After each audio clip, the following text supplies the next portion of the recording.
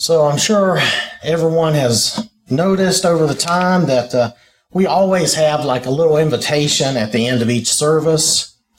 And sometimes we may wonder why we do this, but I just want to remind us of a few reasons why we do this. The first and probably most important thing is we want to invite non-Christians to be baptized into the family of God. And as an example of that, you can look at Peter's sermon in Acts chapter 2. If we look at just the last few verses of that sermon, then Peter said to them, "Repent and let every one of you be baptized in the name of Jesus Christ for the remission of sins, and you shall receive the gift of the Holy Spirit.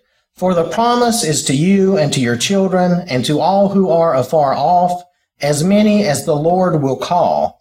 And with many other words he testified and exhorted them, saying, "Be saved from this perverse generation." Then those who gladly received his word were baptized, and that day about 3,000 souls were added to them. That phrase, "be saved from this perverse generation," that sounds like today, right? It's just as true today as it was back then. Sometimes we may think more so, but we want to make sure that we're trying to save people's souls. We want them to be in heaven. We want them to be cleansed by the blood of Christ. We want them to be a part of God's family. And that's the main mission, if you think about it, that we have from the Lord. Another reason we have invitations is we invite Christians to be restored.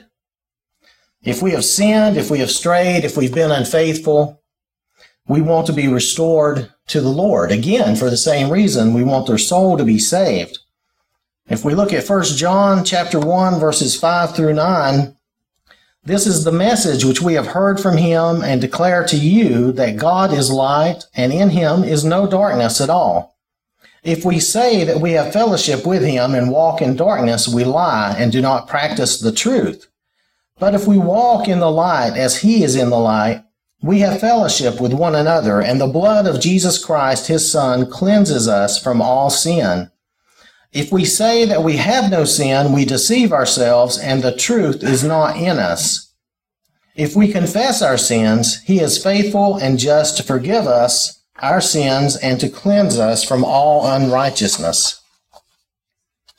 So to be restored, we confess our sins, and we repent of our sins, and again, we are cleansed by the blood of Jesus again. Through confession and prayer, we can be restored to God's family, even if we've strayed for years. We also invite those who may be needing prayer. For some reason, they may need prayers of the congregation or of the elders, such as mentioned in James chapter 5, verses 14 through 16. "Is anyone among you sick? Let him call for the elders of the church and let them pray over him, anointing him with oil in the name of the Lord. And the prayer of faith will save the sick, and the Lord will raise him up, and if he has committed sins, he will be forgiven. Confess your trespasses to one another and pray for one another, that you may be healed. The effective, fervent prayer of a righteous man avails much." So you notice in the last verse here, again, he's talking about confessing and then praying for one another, talking about all of us praying for one another. So that's another reason. And then, if there is something that we can pray for someone, we want to do that. We want to, prayer a lot of times seems to be overlooked in how important and, how powerful that is. It's the tool that God gave us for that. So we want to give time to anyone who would have a need for prayer to come forward. I know a lot of times people mention things during the announcements, and that's fine too, but just want to make that point. We also invite people who are in real need of just practical help in this world and in this life. We're here to serve one another as Christ also came to serve. If we look at John 13, verses 12 through 16, and this is when the Lord was washing the disciples' feet. "So when he had washed their feet, taken his garments and sat down again, he said to them, 'Do you know what I have done to you? You call me teacher and Lord, and you say, well, for so I am. If I then, your Lord and teacher, have washed your feet, you also ought to wash one another's feet. For I have given you an example that you should do as I have done to you. Most assuredly, I say to you, a servant is not greater than his master, nor is he who is sent greater than he who sent him. So we are here as servants just as Jesus came to serve. And Jesus set this example not because he wants us to run around and take everybody's shoes off and wash everybody's feet, but he wants us to do things for each other, to help each other. Galatians chapter 5, verses 13 and 14. For you, brethren, have been called to liberty, only do not use liberty as an opportunity for the flesh, but through love serve one another.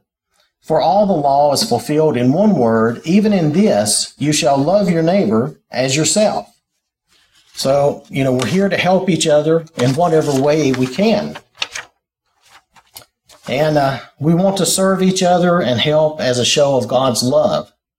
Again, in John chapter 13, if you go down to verse 35, it's very short. But the Lord says, by this all will know that you are my disciples if you have love for one another. And love is an active thing. We have to show that and act that out.